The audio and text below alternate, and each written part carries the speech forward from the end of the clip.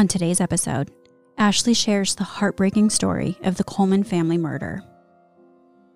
Welcome to Crime Bar.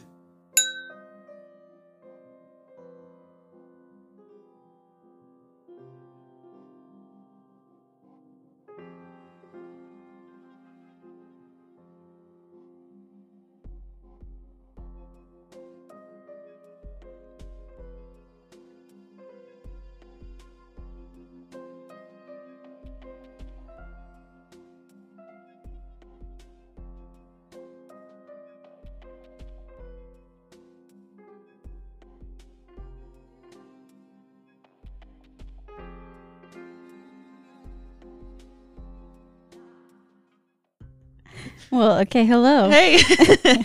Good afternoon, Ash. How have you been? It's been so long since I seen you last. I know. I think it's been 8 minutes. And I literally asked Brett, where's Ashley? Hi, is here. Yeah, just in our little room. Right here, right here. So what's up with you?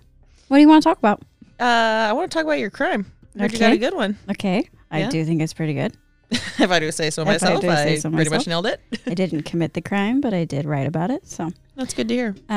So I am doing the story of Chris Coleman. Do you know that one? Do not know. Okay. Just based off that name, I don't know. So I got all of this information from an episode of Web of Lies, season 2, episode 11. I don't even know what that show was. Wait, what's it called again? Web of Lies. Web of Lies. Okay. You can get it on like Prime Video, and then there's other YouTube videos that I use as reference and a few articles, and they're all listed on the website. Cool. So I don't expect you to, but I'm going to ask anyways. Yeah, what's up? What's up, girl? Give it to me. Do you know who Joyce Meyer is? Can you give me more info on her? I don't know her by the name. Okay. What's she do? That's all you got to say. What's her deal? Okay, so she's a very famous televangelist. No. She is the CEO and lead pastor in one of the largest Christian ministries in the world, Joyce Meyer Ministries. It's like Joel Osteen or whatever his name is. She is basically the female version of Joel Osteen. Yeah. Okay. Yeah. So you and I obviously did not grow up in the world of evangelism and mega churches and all that stuff, but obviously my husband Brett did. So I'm somewhat familiar, and I binged Righteous Gemstones. I was going to say, we've seen Righteous Gemstones. We know everything we need to know. I think it makes us experts, in my opinion. Yeah, correct. So I asked Brett, do you know who she is? And he laughed and was like, oh, yes, of course I do. Yeah. So she is a female pastor in a male-dominated field, and that's just not really a role that most evangelicals want a woman to be in. So he kind of explained that, like, just her being a pastor was unconventional, much less a famous one. And he was like, I honestly don't even know how she managed to do it. Her career as a pastor just sort of contradicts the general, like, conservative evangelical mindset of, you know, like, men are the heads of the households, men are leaders in church and politics in their communities, and men are most definitely the ones that God taps to spread his word from the pulpit. Like, men are the stars of the show, and then women are expected to spread his word behind the scenes in more of a supporting role. But Joyce is a very strong woman. She's a charismatic leader. She has a massive following. Brett said that she wears the pants in her marriage. Yeah. I love that Brett knows that. Yeah. So she's like defied the odds by becoming an icon in this evangelical world. And I was like, wow, I wonder why she's badass. like, oh yeah, I was like, I wonder why she's like the exception then. And he laughed and was like, well, I have seen in my experience that many people in the evangelical church tend to bend the rules when it works out in their favor. And then he goes, I mean, God's favor. God's favor, if you will. So even though she is successful in her field, she still has plenty of haters who don't want a woman in that role. Ugh. And like all megachurch pastors, she gets heavily criticized for her income and her extravagant lifestyle that she can afford because of the way she's profiting off of her followers. These mega churches often do. Yeah. Homegirl has a multi-million-dollar net worth. Wow. She owns a private plane. The headquarters for her ministry is worth $20 million. Joyce. She owns multiple luxury cars, many multi-million-dollar homes. She signed a book deal for like $10 million. Her and her husband have a combined income from her ministry of over $1.4 million a year. But after a lot of, and they don't pay taxes. Oh, that's right. Yeah. That's right. But after a lot of public outcry and being heavily probed by the FBI and IRS, she reduced their incomes like pretty significantly. But like even so, like they're still doing really good. They're doing well. Yeah. So she's famous. She's wealthy. She's working in a role that people don't want her to be in. Nobody likes how she's earned her money. So she's certainly going to attract threatening people, loony people, aggressive people, but also just people who are like in awe of her, like because people want to be close to her. They want to come into physical contact with her because her followers believe that she herself has been tapped by God to do his work. And that's a very, very holy shit to be in the presence of. Well, I can see how she would attract a lot of obsessive personality types because of that. Yeah. So she needs a full-fledged security detail. Like you have an understanding of how big she is. Yeah, you know? no, absolutely. So this other person in the story, Chris Coleman, Chris was born March 20th, 1977. So he's a Pisces. He grew up in Illinois in that whole evangelical world. Like both of his parents were pastors, and coincidentally, his parents were like lifelong friends with Joyce Meyer and her family. Okay. So Chris graduates high school. He is serving in the Marines, and he meets this super cute girl serving in the Air Force named Sherry. Sherry Ann Weiss was born in Chicago on July 3rd, 1977. So she's a Cancer. It's a Cancer. Okay. Two sensitive humans. Yes, very much so. She grew up mostly in Chicago, but then after her parents' divorce, she spent the rest of her adolescence and high school years like in Tampa with her dad. And after meeting Chris, her friend Jessica said that Sherry told me when she first saw him, she just immediately knew, this is the guy I want to be with. I want to be with him for the rest of my life. When you know, you know. When you know, you know. Sherry was very bubbly and outgoing. She's described as a real spitfire that everyone got along with. And during the time when she met Chris, she was like 21. So she's pretty young. She's wild, like a wild horse that can't be tamed. Well, yeah. So then 3 months into dating, a little whoopsie happens. Oh, whoopsie-daisy. She's pregnant. Baby. Sherry grew up Catholic, and her family wasn't super religious, whereas Chris grew up in an evangelical world where having sex before marriage was just unacceptable, much less having kids. Like, that was really bad. So they elope. They do that whole courthouse thing. They don't tell anyone. They don't invite anyone. It's like a shotgun wedding, but they do it before anyone can like pull out their shotgun kind of thing. So after their wedding ceremony is when Chris brings Sherry home to meet his family. His family didn't even know he was dating anyone. So it was like, surprise, surprise. Ooh. Not only did I meet someone, but now we're married and we're having a baby. Yeah. Catch up, everybody. Yeah. So Chris's dad, Ron, said that after learning Sherry is pregnant prior to getting married, he said, quote, they had messed around too early in life, and so they just wanted to make it right. Messed around, fooled around. Obvious. I'm not going to give you like a sex ed lesson, but obviously. I thought that's what I was here for. Obviously, both Chris and Sherry are responsible for having sex before marriage, so they're both responsible for this accidental pregnancy. They had the sex. But Chris's parents believed Sherry trapped him. Oh.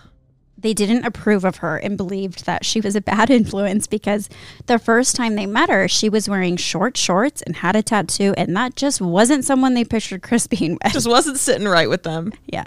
So Sherry gives birth to their first son, Garrett, and then 2 years later, they have another son named Gavin, and Sherry becomes a stay-at-home mom. She's obviously the same person, but she had her babies very young, and she's a mom now, so her priorities shift. Hey, world changes.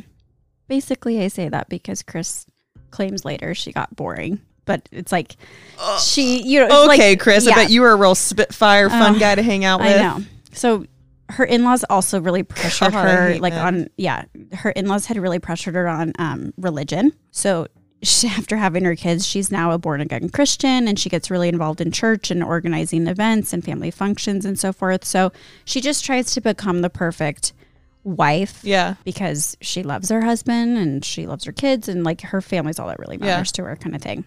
So Ron, his Chris's dad, he said that Chris would have preferred to stay in the Marines for life, but Bill Clinton's scandal with Monica Lewinsky turned him off from serving his country under a president who would do something like that. So, because he's turned off from making a career of being in the Marines. He leaves and he reconnects with Joyce, and he gets a job working like security detail in her ministry. And she's known him since he was a little boy. Like she's known him his whole life. Family friend. He's starting a family, and so she kind of goes out on a limb and she gives him a job. And after roughly 10 years, he's worked his way up to the head of her entire security team. He's also tasked with the job of completely revamping her whole security detail. He is in charge of every security aspect of her professional and personal life. He's with her almost all the time. He coordinates the security on all of her travels and all of her church services where there's, you know, like a mega church is like a football stadium. Like it's that big. Yeah. So that's just what she does for a living, is stand in a football stadium on stage. Public speaking. And everyone is, you know, staring at her. So he has a massive job to keep her safe. Of course. You know? Yeah. It's like taking care of the president. And he's really good at it. Like he's really, really good at his job. He literally makes over $100,000 a year. Well, you know, that makes sense. That you're protecting a human being's life. You're doing a good job. I get that. Yeah. That's a well-earned salary. But also like living in Illinois, making that kind of money. Like you're a baller. It goes far, to say the least. So Chris and Sherry buy this beautiful home right on a lake. It's in a really nice neighborhood in Columbia, Illinois. And so even though her ministry was based in Missouri, more often than not, Joyce traveled, whether it be domestically or internationally, to speak at other churches and events and stuff. So Chris went with her wherever she went. This means he spent more time away than he does at home. And when she traveled to other countries, she was often coming into contact with people or like stepping into environments where she was despised for simply being a woman. A female. Yeah. Much less a female pastor, which was scandalous, I guess. So there was a lot of stress and pressure on Chris to keep her safe while they're out on the road. And Sherry told her friends that the first year that he worked for Joyce in this new role, he was away on business 265 days out of the first year. Okay. So he's never home. That means on average he's home like maybe 1 week a month. Like that's tough on a marriage. Not at all. So when he was promoted to this job, Garrett and Gavin are like 9, 10, 11, something like that. So they notice his absence is what I mean. Of course. And his travel schedule resulted in major issues within their marriage. Like Sherry is sick of being alone. She's sick of essentially being a single mom. And she resents how little time he gets to spend with her kids. And he resents that too. He doesn't like being away from his kids. Well, she didn't sign up for that, so she probably feels a little betrayed. Yeah. And the boys, they were the kind of kids, like they made this homemade calendar that they put on the fridge. And they'd keep track of how many days until dad comes home again. Just sweet children. And then how many days that he's going to be home. Like for how long. Yeah. So Garrett and Gavin, they were really good kids with very bubbly personalities. They're just like standard little boys. Like Garrett was quieter. His personality was a little bit more like Chris. And Gavin was a pistol. His personality was much more like Sherry. They just worshiped their dad and they loved sports. And they were happiest when they could just throw a ball around in the yard with Chris, like that kind of thing. So they're just very normal. Sherry was a really, really sweet person, and everyone described her as being very likable and sweet. But if you like did anything against her kids, this crazy like mama bear would just come out. Like her family, her kids especially, that was all that mattered to her. So you could sounds great. Not mess with her kids in any capacity. Their friends and family said that they just overall, they seemed like a very normal and happy family, and that definitely above all else, Chris and Sherry loved their sons more than anything. And they were both really good parents. And Chris is in that really like unfortunate place of wanting to provide for his family, and he really enjoys his job and all that, but the job takes him away from his family. So it's like a rock and a hard place. Yeah. They made an effort to maximize their family time whenever they could. Like they'd vacation in Florida every year where Sherry was from. Like her best friend, Tara, still lived in Tampa, so they'd always take a trip there to spend time together. But those moments of like time off were very few and far in between, and the stress of being apart and the pressure Chris is under at work takes a really big toll on all of them. Joyce and her family, and honestly her whole team, rely on him to keep them all safe and alive. So it's just, he has major pressure. A lot of pressure. And then part of his job, he had to go through all of her hate mail and all of the death threats that she would receive. Like it was part of his job to know what kind of threats they were always dealing with. So he would have to go through like vile, horrible mail with a fine-tooth comb and read every single one and like keep track of everything. What do I take seriously? What is what serious? do I follow What through isn't? on? Who keeps sending stuff? Yeah. Who's just doing it once? That kind of thing. So by October of 2008, their marriage is very rocky and Chris is really unhappy. He's really spread thin. But also, you know, Chris starts actually hating his job and resenting Joyce, not just because it takes him away from his family, but you know, granted, his parents are also evangelical pastors, but they aren't televangelists. So they're, you know, they're just a little bit more like run of the mill. Chris said to a friend, these hardworking people who follow her, they make $50,000 a year and they'll write her a check for $10,000. It's a crime. So he really judged her and he began to look down on her for essentially using belief systems to con the hardworking lower class who hung on her every word, you know, which is totally valid. I completely agree with that. But so then on top of that, you have to comprehend that her life and the lives of those around her are literally in his hands. They are his responsibility, but now he's resenting all of them. So unhappy and resentful is putting it lightly, basically. And even though he travels a lot, he's actually pretty isolated on the road because outside of working hours, he would just be alone in his hotel room. So he's getting kind of like miserable. Stir crazy. You know? Yeah. So when Joyce has an event in Tampa, Sherry told Chris, like, he needs to reach out to the friends there. They have a lot of friends there that they visit all the time. Try to socialize, try to have fun. Like, you deserve a break. And her best friend Tara is there. So she had asked her, like, please, like, if you guys do anything this weekend, try to include him. He really needs to socialize. What a good wife. Yeah. And I think Tara did. She like invited him to like a sporting event or something. So he got a little bit of socializing in. And after that trip, he comes back and he's scheduled to be home for like 2 full months for the holidays. Wow, what a treat. Yeah.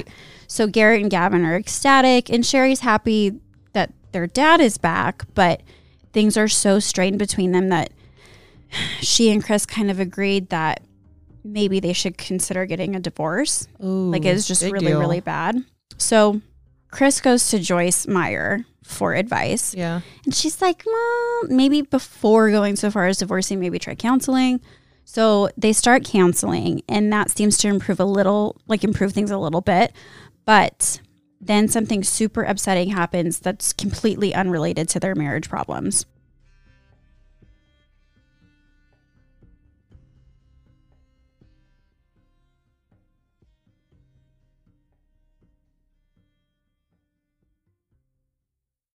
On the evening of November 14th, 2008, Chris is about to leave work to go home when he notices a weird thing in his email. Somebody from an account called destroychris@gmail.com sent him an email with the subject title, Chris's family, they are dead. Oh. In the email read, tell Joyce to stop preaching the bullshit or Chris's family will die. If I can't get to her, I will get to someone close to her. Well, now it makes me wonder if it's someone that they know, because how would someone publicly know his name if he was just a head of security? Or is it? That's a good question. I don't know that would have been a like private yeah thing. I'm sure it would be easy to figure get out. access to Yeah. if you wanted it. Sure, I think so. So that's upsetting. Deeply. But I think he's like a little bit desensitized. He's so used to it probably. Yeah. So it is new for him to be targeted, but that's all the email said. So that's not really anything to go off of. And so he sort of dismisses it. And also, as the head of her security who goes through things like this all the time, he knows that sometimes people just send vile things and it's sort of like a one-off. Like, nobody intends to like. You should go to jail for even saying something like that. Like, yeah. if you're capable of it. Yeah. No.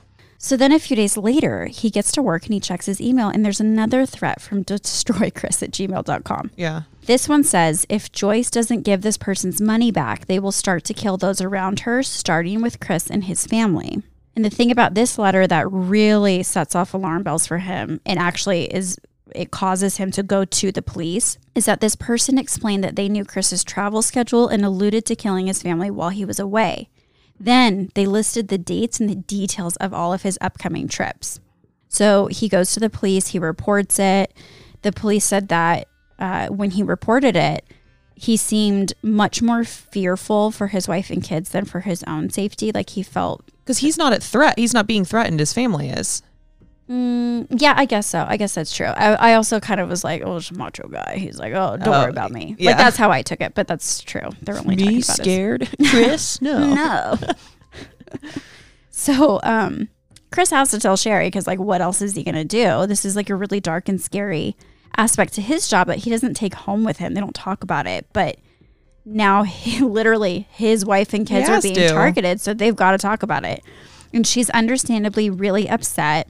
So because of like his status in the community being so connected to Joyce Meyer, who's like a superstar, the police agree to increase the patrol in Chris and Sherry's neighborhood. And obviously Chris is going to be there for like the next month, so they don't get too freaked out with it. Like she feels better with him being there, you know? Yeah. So a month later, in December of 2008, Sherry learns that during that October trip to Tampa, Chris cheated on her. Yeah. Don't love that. No. Nothing sets Anna off faster than cheaters. Than a cheating man or a woman. Yeah, any cheater. So Sherry's friend Jessica, I think I mentioned her earlier, she said that she remembers being over at the house and Sherry confessed to her that she had seen explicit images on Chris's cell phone that he and the other woman had been sending to each other. And she had heard Chris talking to her on the phone. So Sherry asks, you want to see who my husband's having an affair with? And she shows her Tara's Facebook account, her best friend Tara, that she had asked. Shut the front door. I literally, when you said that, take care of my husband when you're, I was like, I don't trust this Tara chick. I'm not even kidding. Yeah. I tried to write it in a way that felt very casual. You did, because you're like, yeah, I went to a sporting event or whatever. I'm like, very chill, very casual. Yeah, you're being too chill about this. Yeah. I always catch them. And then Sherry, obviously, she was so mad when she first started telling Jessica, and then she just breaks down and sobs. Like, this is her best friend since high school. They visit together on family vacations every year. Sherry herself asked Tara to include Chris when he was in town to try to lift his spirits, and then they both end up betraying her. It's like foul. It's so foul, terrible, gross, disgusting. Yeah, 2 thumbs down. But Jessica said that Sherry had already made up her mind. She had forgiven Chris, and she was more determined than ever to keep her family together and strengthen their marriage. So, whether this was how she was going to react regardless, I don't know. But you have to remember, she was dealing with a really scary stalker who was threatening to kill her and her husband and her children. And they were really fresh into counseling, which had been helping them a lot. So I think all of that other stuff combined may have just caused her to look at the affair through maybe a different lens. Like, her family is being threatened with death. Yeah. And she is really betrayed and devastated by the affair. But the other things going on just made her more determined to keep her family whole. So she tells Chris that she's going to stand by him. She should get a man that deserves her. I agree with you. I agree with you, Anna. Yeah, kick Chris out. Yeah. So now the holidays are over. Chris is back to traveling a ton, and Sherry is on her own with the kids again. And they still continue to get threatening emails. She started to get really paranoid. She asks her friend Jessica to like stay at the house with her and the boys when Chris is gone. She just would feel better if there's like another adult in the house. And Sherry actually would keep a handgun in her nightstand, and she taught Jessica how to use it in case maybe something happened when Sherry was out of the house, and she wanted Jessica to be able to protect herself. So a few months go by. The emails come very sporadically. Then something really scary happens. During one of those brief stays at home between trips, Chris came inside and showed Sherry a threatening letter that had been left in their mailbox. No stamp, no return address, which means it was hand delivered. It says, "Fuck you, deny your God publicly or else. No more opportunities. Time is running out for you and your family."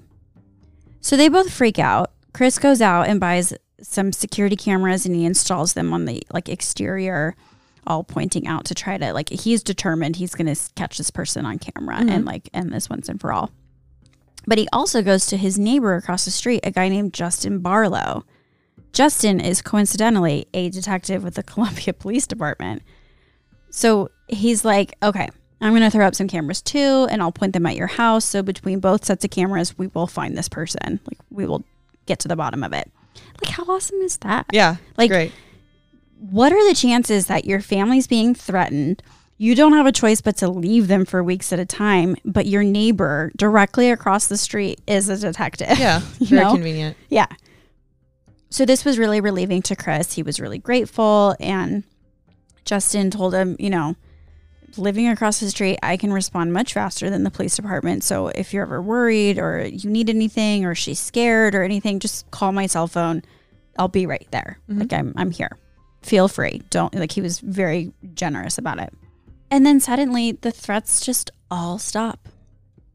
Completely. I feel like I'm feeling something, and I'm really curious if I'm correct. Okay. So everything gets better. Chris, the travel sort of dies down a little bit. He spends a lot more time at home. Things seem to be smoother in their marriage. The kids are obviously so much happier that their dad doesn't travel as much anymore. And then obviously the psychopath isn't threatening them now. So life is good and feels normal again, but it was short-lived. Mm-hmm. In April of 2009, they get another threatening letter, another hand-delivered to their mailbox. It says, "Time's up. Your worst nightmare is about to happen. I will kill them all while they sleep." Oh my God. Throw up.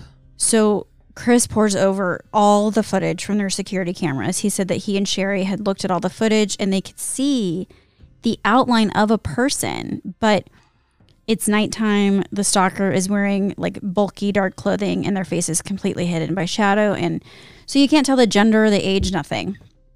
And Chris said that he hadn't finished setting up the whole security system yet. And so he was still waiting on pieces components to it. So basically he said that he could like rewind a little bit, but he couldn't save the videos. But he said that he and Sherry saw it and they were both really freaked out about it.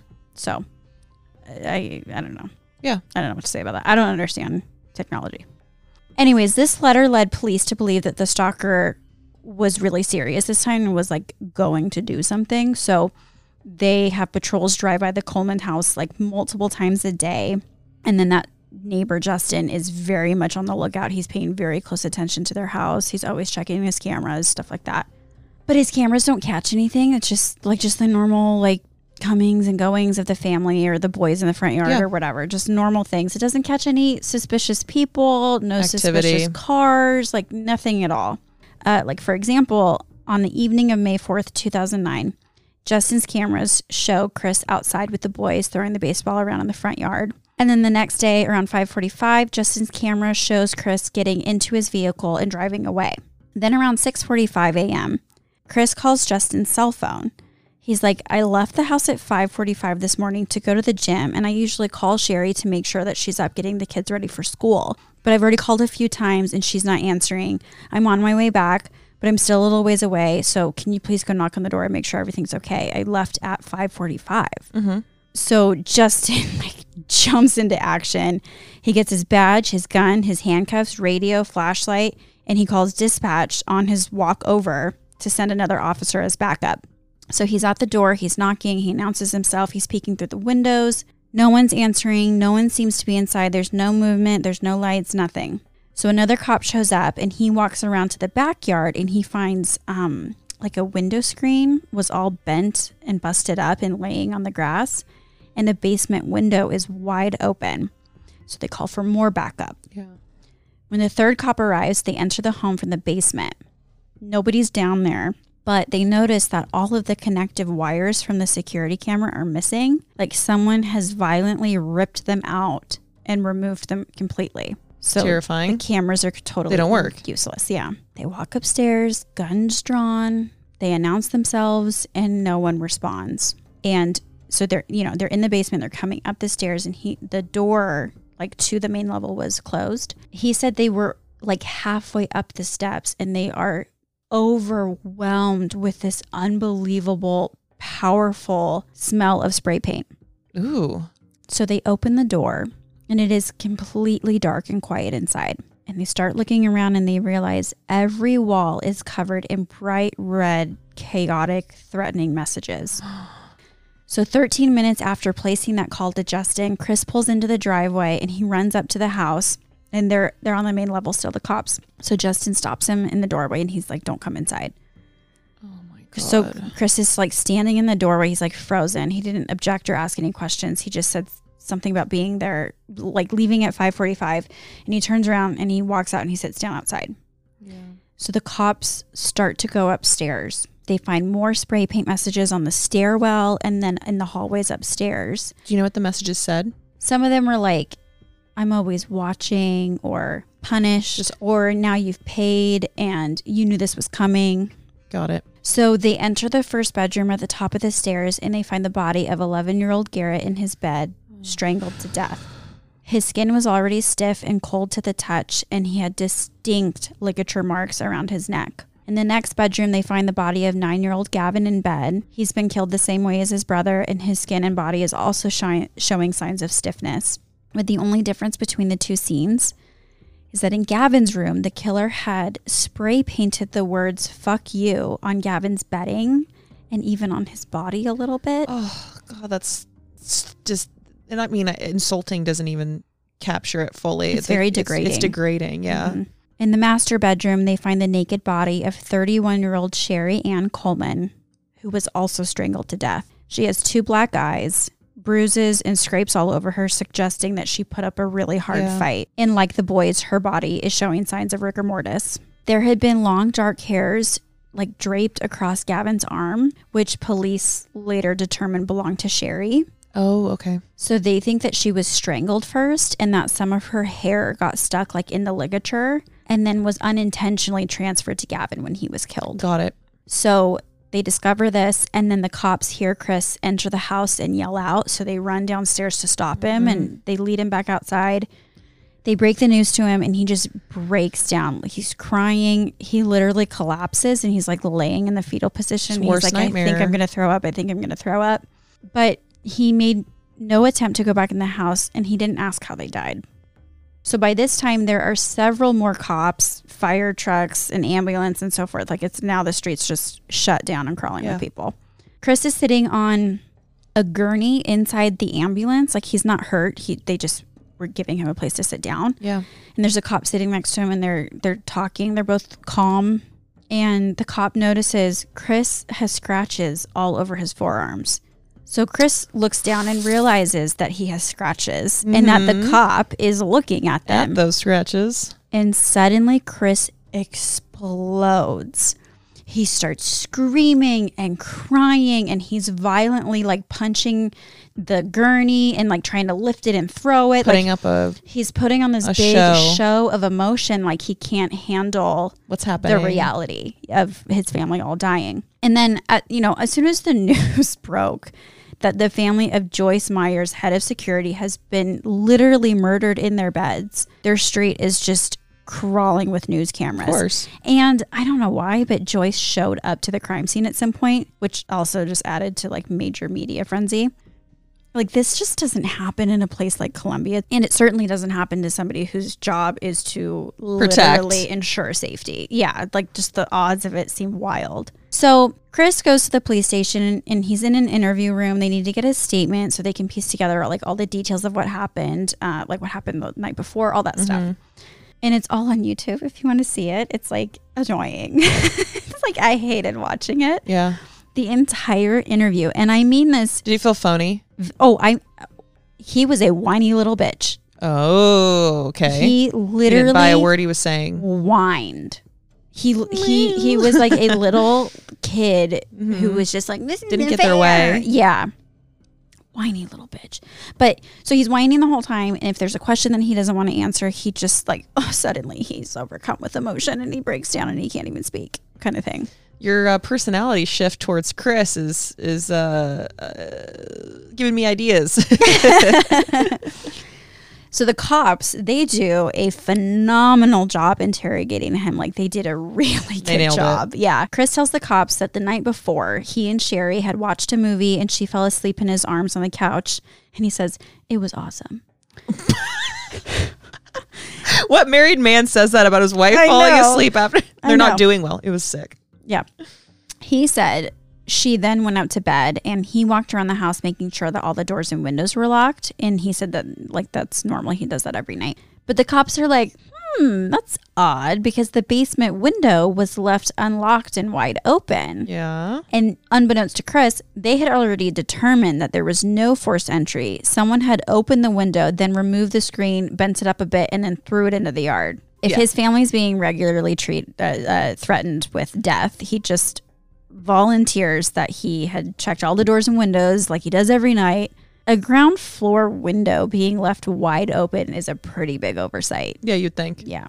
And then the cops, one of these cops interrogating him is Justin Barlow, the neighbor from across the street who found the bodies. They ask him, how'd you get those scratches on your arm?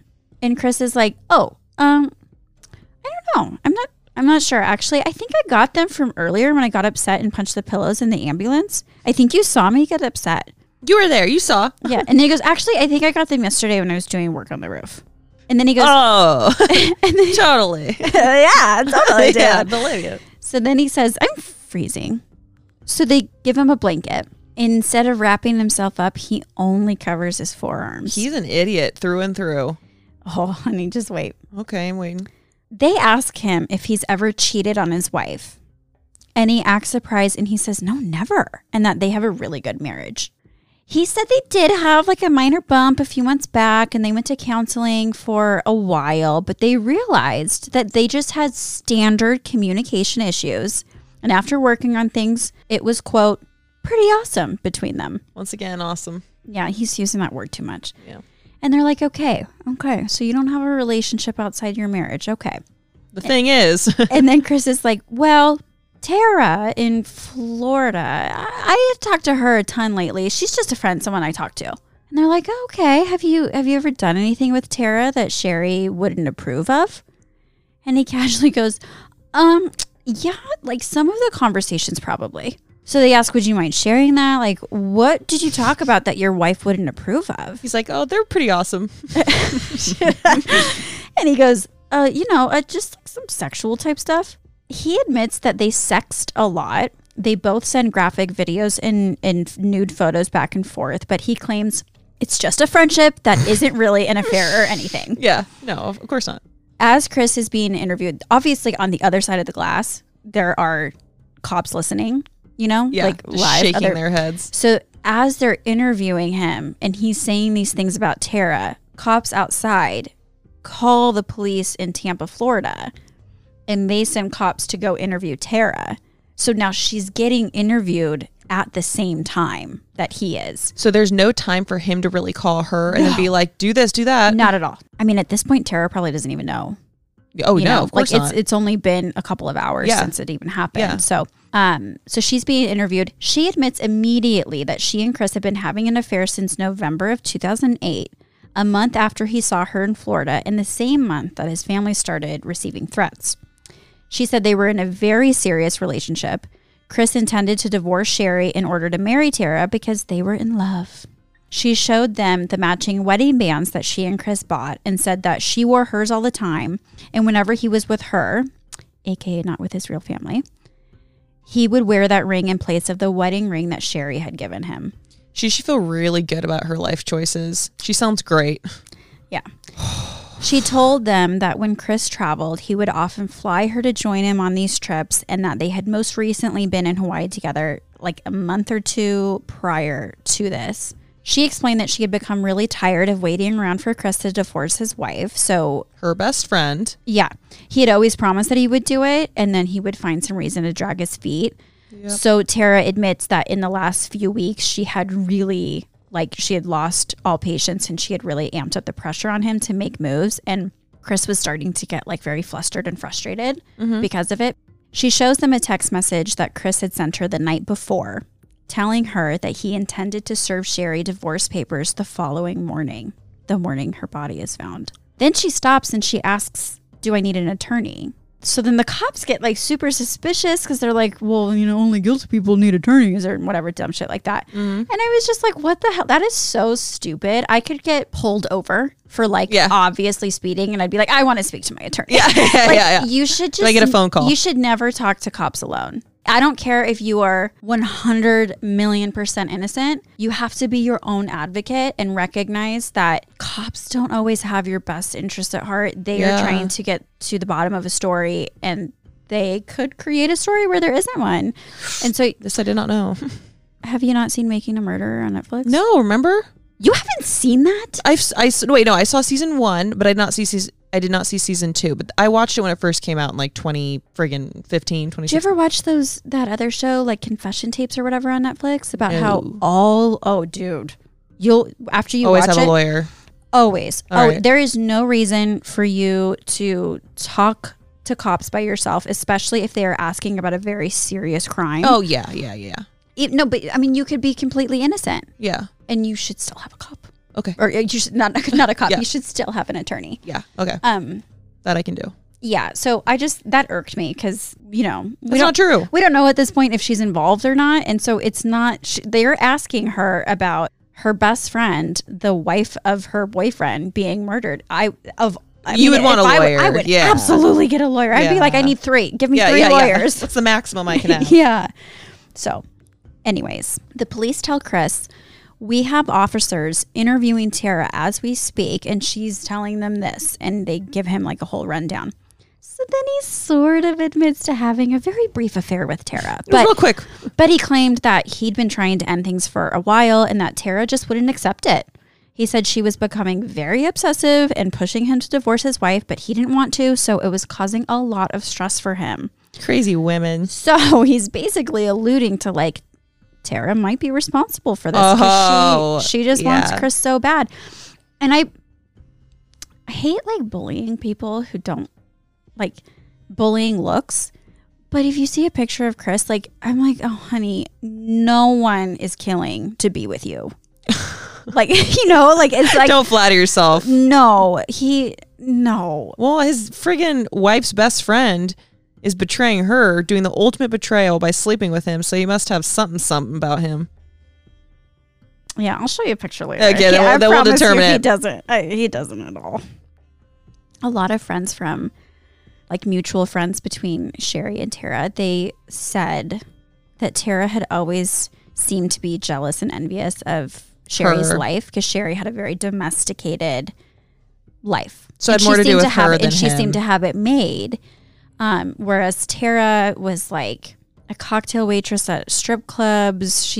Sometimes she worked at casinos. She'd never been with anybody. A different life. Yeah, it was just like different. And like, not to say any of that's bad, but that was an example of their mutual friend saying like they had very different lives. And Tara always wanted to settle down and have kids. And she wanted what Sherry had. Yeah. So not as much to do with Chris and more to do with that. Or maybe, I don't know. Maybe Chris does it for her. I don't know. Yeah. But he doesn't do it for me. Breathe easy, Brett. Yeah. You can sleep tonight. So Chris sells this as a fling that didn't mean much to him, but meant way more to Tara. Meanwhile, Tara is literally at the same time explaining to cops that Chris had expressed fear about their affair coming out because he would likely lose his job. Also, Joyce Meyer is interviewed as well, and her interview is on YouTube. And they ask her whether or not Chris would have been fired if he had gotten a divorce. And she said, like, not necessarily. She reviews that on a case-by-case basis. And plenty of her employees had gone through divorce that didn't impact their jobs with her or anything like that. Yeah. However, if she had learned that Chris was having an adulterous relationship, he would have likely been fired because that's something her ministry does not condone. Then the cops that were interviewing Sherry's friends, they all say immediately they think Chris is involved. They explain that Chris didn't try hiding his affair from Sherry and that he seemed really surprised that she chose to stay with him after learning about it. So when you think about it, his girlfriend is pressuring him to get a divorce, but now suddenly his wife is determined not to divorce him. He knows that if he leaves Sherry, aka he's the one causing the divorce, the truth will come out and he will lose his job. So he had been banking because he knew that other employees at Joyce Meyer Ministries, even when infidelity was involved, as long as you weren't the one cheating, if you got cheated on and got a divorce, you could keep your job. But if you were the one causing the divorce, then you were likely to be let go. So he was really hoping that Sherry would just lose her mind, leave him, then he'd be free to get a divorce and quote, start a relationship with Tara, kind of thing. So he was really banking on her to do that so that he could play the victim. Yeah. So Tara is considered a suspect for just like a hot minute, but cops verify really quickly she was in Florida during the murders, and there's no technology. There's no history of like texts or anything that incriminate her. Nothing like that. Yeah. So paper trails. No technology paper trail. Okay, whatever. You get what technological trails. Push up the glasses. So even though all signs are starting to point to Chris, they still need to track down who has been sending his family death threats for months. So cops start going through every single threatening email and letter that has been sent to Joyce Meyer Ministries. Not just the one sent about Chris, but every single one sent to Joyce. Wow. So in the letters that Chris had received, they mention Joyce and their hate for her, but they don't threaten to harm her. It's only threatening to harm Chris and his family, which is very suspicious. Weird. It's weird, yeah. The cops actually tracked down across multiple states every person who sent hate mail to Joyce, and they interview all of them, and they were all cleared as suspects in the Coleman murders. Mm-hmm. Then they find that the destroychris@gmail.com address was created moments before the first email was sent, and that the email was sent from Chris's IP address. I was going to say IP address. Yes, you can track that. Idiot. And then obviously from there, they can literally trace every single email back to Chris. All the threatening things. Yep.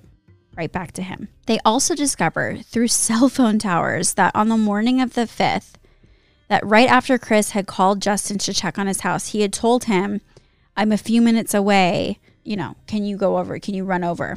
And then they find out through cell tower like records or whatever, he was like 3 minutes from the house, pulled over. Waiting for the call. And then he'd basically like drove up and down the highway, taking random exits, getting back on the highway and doing it again. To add to his route. To basically give them enough time to get into the house and find them. So he was 3 minutes away from the house. He claimed to Justin that he wasn't, that he was further from that. And then it took over 13 minutes for him to get back to the house after calling Justin.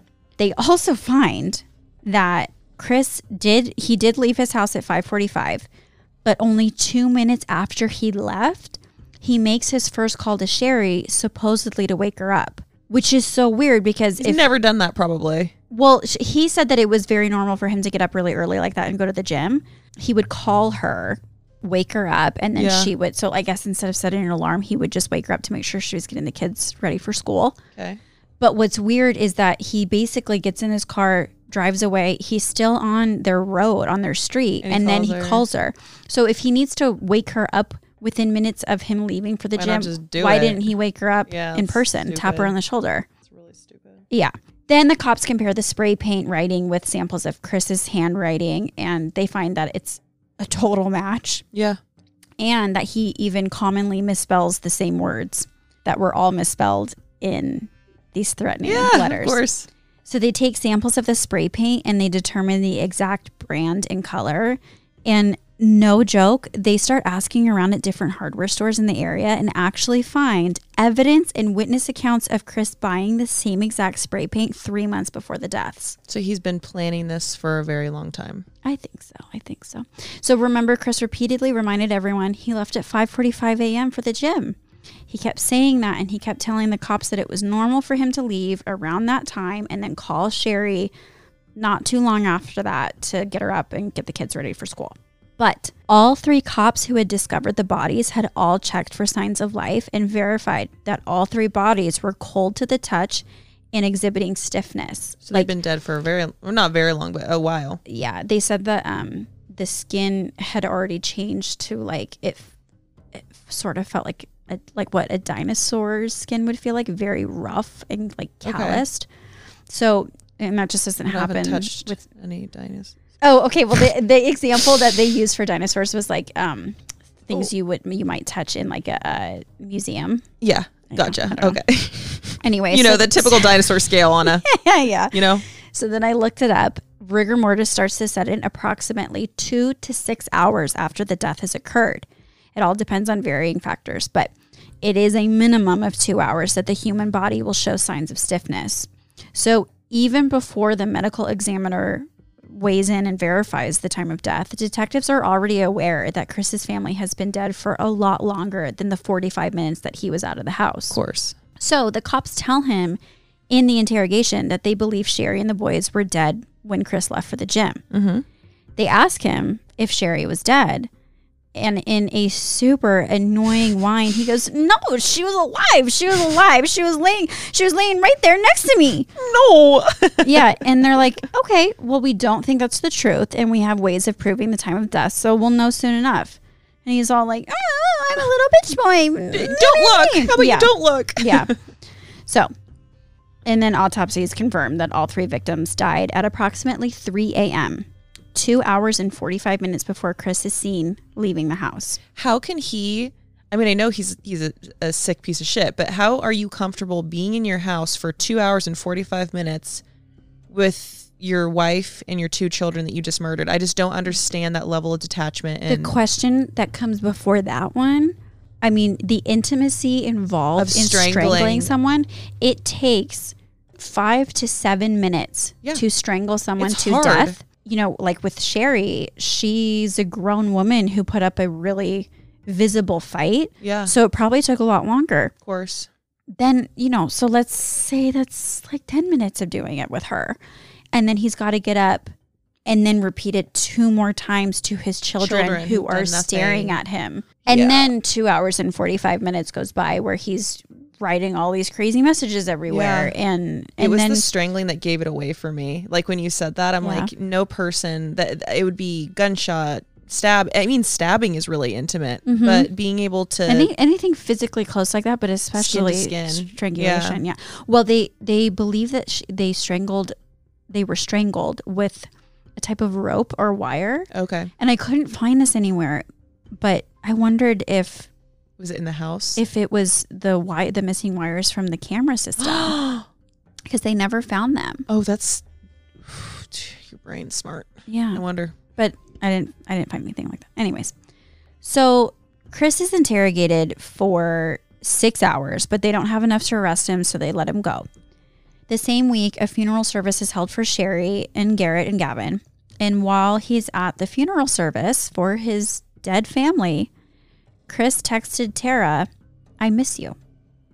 Then the day after this, neighbors reported that people in the community, whether it be people they knew or just people in the neighborhood, other neighbors, had created like a sort of like memorial outside of the Coleman's house, like with balloons and pictures. A lot of the neighborhood kids that had been friends with the boys had built like little Lego things and like little toys. Yeah. It was just, your standard memorial. And then they saw Chris outside looking at all of it, looking at the cards and stuff, like picking things up and looking at it. And then he starts to collect all of it, dumps it in the garbage can, and then puts the cans out on the curb for a trash pickup. So he's not even hiding his psychopathy. No. So the police had taken, obviously, everybody's laptops and cell phones and all that stuff. And they discovered on Chris's laptop, he had a very icky folder.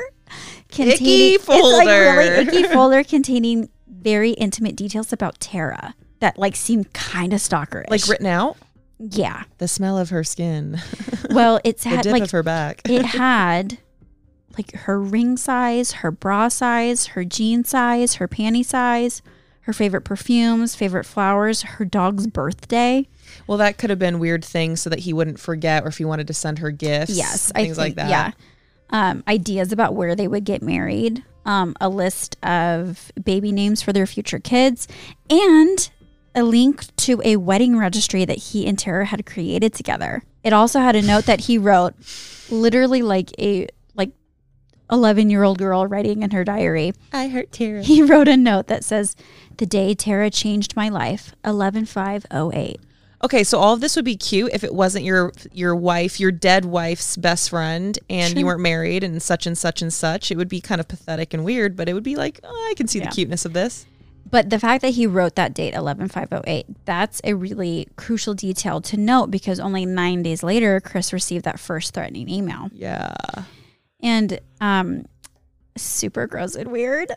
They find a nude photo of Tara on a laptop that belonged to Chris's dad, Ron.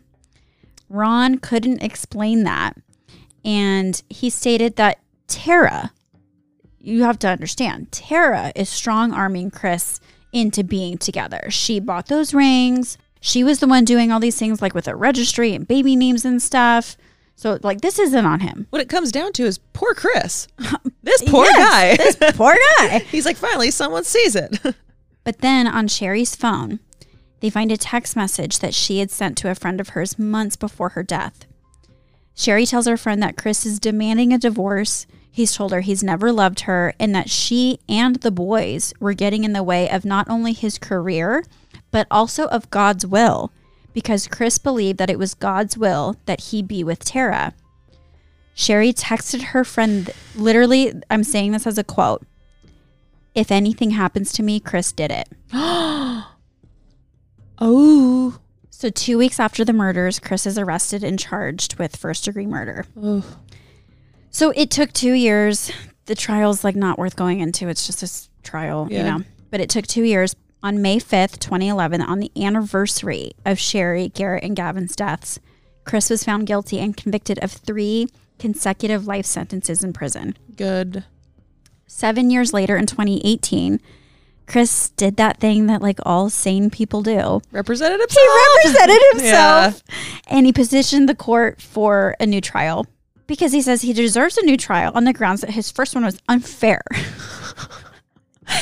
Because I didn't like it. Yeah, during deliberations, the jury was accidentally provided a piece of evidence that had not been approved as evidence in the trial. Okay.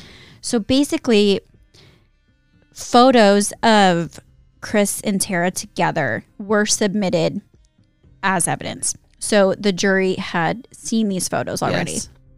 But during the deliberations, when they were going over all of this evidence and looking at those photos, one of them flipped a picture over and realized that it was dated for October 21st, 2008. Oh. And both Chris and Tara had said that their relationship started well into November. Yeah, after the trip to Florida. So do you understand Chris's logic here? He's saying, and so that finding that their relationship actually started weeks prior to the time that they both said, so they're both lying. Yeah. Chris is saying that because, you know, I don't know who it is, the lawyers, the court system, I don't know, someone messed up and provided a piece of evidence that was not allowed in the trial to the jurors, which caught him in a lie, which led to them saying, well, if he can lie about that, he can lie about literally anything. Yeah, and so they found him guilty. So Chris is saying because I got caught lying, if they hadn't caught me lying, then maybe they wouldn't have found me guilty, so I want a new trial. He is all kinds of stupid. Yeah. So a judge in September of 2020 said he spent years going over, reviewing the whole case, and he says that he's very proud that the system did not fail Sherry and Garrett and Gavin, and justice was served, and that Chris will not get a new trial. So he will spend the rest of his life rotting in prison. Good. Chris and his parents, Connie and Ron, have always maintained that he is innocent and that an intruder broke in and killed his family. And when he's asked about how guilty the affair makes Chris look, and okay, what I'm about to say, don't interrupt it because I know it's going to make me upset. It's going to make you so upset, but I want you to like listen to it. I'll breathe through it. When he's asked about how guilty the affair makes Chris look, Ron waves it off and says, Tara was just meeting a need that Sherry at the time wasn't taking care of. I mean, every man has got his desires and every man has to be respected. It's built into every man. If your wife doesn't respect you, then you're going to go find respect someplace else. Oh, I'm not even done. And when he's asked to clarify if he's saying that Sherry was a bad wife, Ron says, just at that short, brief time, she had stepped back from doing her job as a wife. Ron is also so convinced that his son is innocent that he said, this makes me wonder if OJ really did it. Oh, Like, Oh shut my God. up, Ron. Ron. Shut up. Put him in jail too. I don't want to hear anything from him again. Ron is a evangelical pastor. Oh, Ron. Yeah. She wasn't meeting her wifely duties. Therefore, she had it coming. No, he's saying that The affair. He's just saying that just because he had an affair, because his wife was disrespecting him and that led him to having an affair, doesn't mean that he murdered his family. That's what he's trying to say. I get that. I just have a lot of problems with it, I guess. Of course. Yeah. Let's all take a minute to breathe. Yeah, I don't think I like that. So after a long battle with the Coleman family, Sherry's mom was granted permission to have Sherry, Garrett, and Gavin reburied in a cemetery closer to her in her home in Chicago. Her family had filed a wrongful death lawsuit against Joyce Meyer. They claimed that because she had counseled both Sherry and Chris at some point, she should have been able to prevent these murders, which is kind of a stretch. Like, I absolutely do not support people like Joyce Meyer. No. But like, who can predict if someone's capable of killing their family with their bare hands? Also, let's remember, Joyce literally trusts Chris with her own life, her family's life. Like, he's in charge of keeping her safe. So why of all people, that's crazy. Yeah, she's not responsible for that at all.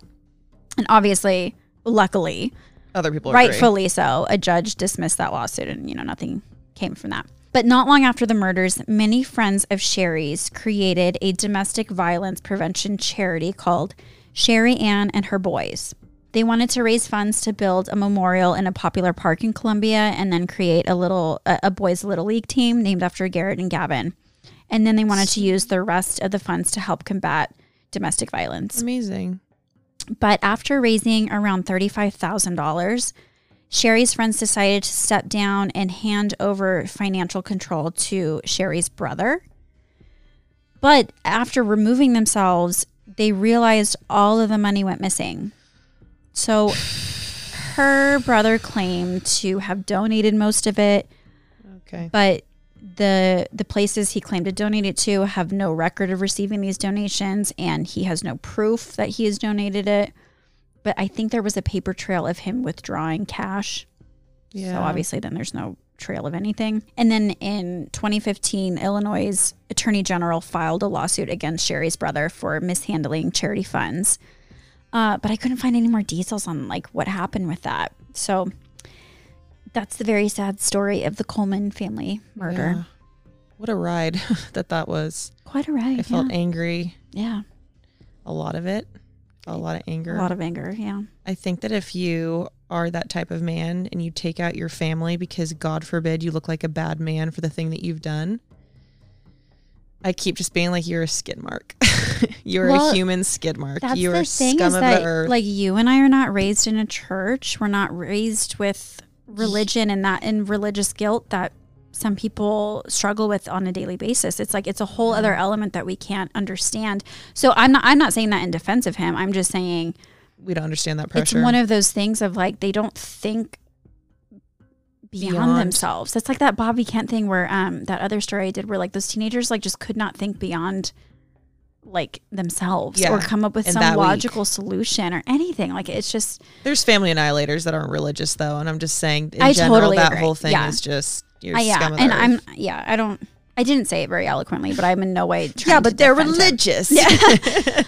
You know what it really reminded me of though is Chris Watts. Oh, of course. I was going to make a joke about Chris's. Because I remembered, I mean, I don't remember the last time I watched it so long ago when it first came out, but that documentary about Chris Watts and his family, they show like a letter that his wife had written to him that she was like, had this renewed determination to like not give up on her marriage. And she loved him so much. And like, it was written with so much love and warmth. Yeah. And like optimism that they could work things out. Yeah.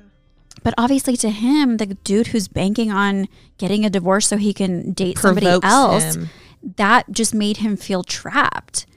So then he does something unforgivable. And I felt like that was the same thing with this Chris Coleman story where he was banking on her leaving him. And when she was like, you know what? No, I'm going to stay with you. We're going to work this out. like in her mind, she's probably thinking like, I'm doing this for my family. I'm doing this for the right reasons, not knowing she is signing her own death warrant. After being like a true crime, like an avid follower of all of these stories, I have actually thought about the fact that if I am to get married, I will tell my husband that if you have an affair, just leave and I will keep my mouth shut. I won't tell anyone. Just don't take me out. I have told Brett so many times, I was like, I don't care your reasoning. I don't care if you just don't like me. I don't care if you just want to bang other people and I'm not cool with it. Like, I literally don't care the reasons. I was like, if we have kids, I don't care. I will never bother you. If you seriously, just don't take us out. If you don't want to be with me, it's fine. I will not put up a fight. I will make it easy. Like, we're adults. I don't need to be with you. Yeah. If you don't want to be in our kids' life, I'll remove them. Like, don't worry about it. Like, just please don't. And like, obviously, Brett's super big, muscular. He's like 6'5". He's teddy bear. Super huge, but anyone who knows him is just like, that is comical for me to even feel like I need to say that, because he could, obviously, if he was a totally different person, just physically speaking, he could just squash me like a bug, but he just he can't even squash real bugs. Real bugs, yeah. Nevertheless, his wife bug. Yeah, exactly. So anyways, we're on the same page, and I definitely do think that when you get married, make that very clear. Yeah, absolutely. Just let him know, like, babe, you're not tied down. Yeah, yeah, honey. Yeah, we're married, but like, if you want to go, just go. Just go. I'm cool with it. Yeah, no spray painting on the walls. Well, that's the least of it. Oh, well, yeah. Don't vandalize our home. I worked so hard to make it a home. Anyways, that was very well done.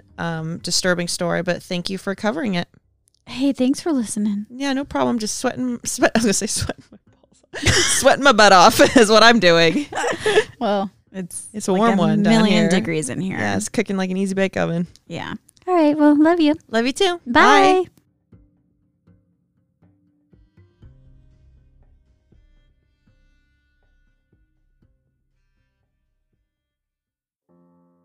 Thank you for listening. If you enjoyed this episode, please rate, review, and subscribe wherever you enjoy listening. We owe everything to the many journalists, authors, filmmakers, psychiatrists, and psychologists whose extensive work and expertise we pulled from to share this episode with you. For all of our detailed source material, please visit our website, thecrimebarpodcast.com. If you'd like to see content from today, you can find us on Instagram at crimebarpodcast. We really love doing this show, and if you'd like to help with the continued creation of it, you can support by donating to our Patreon, which we have linked on our website as well as our Instagram, patreon.com/crimebarpodcast. This episode was hosted by Ashley Brumley Johnson and Anna Katharina. We'll see you next week.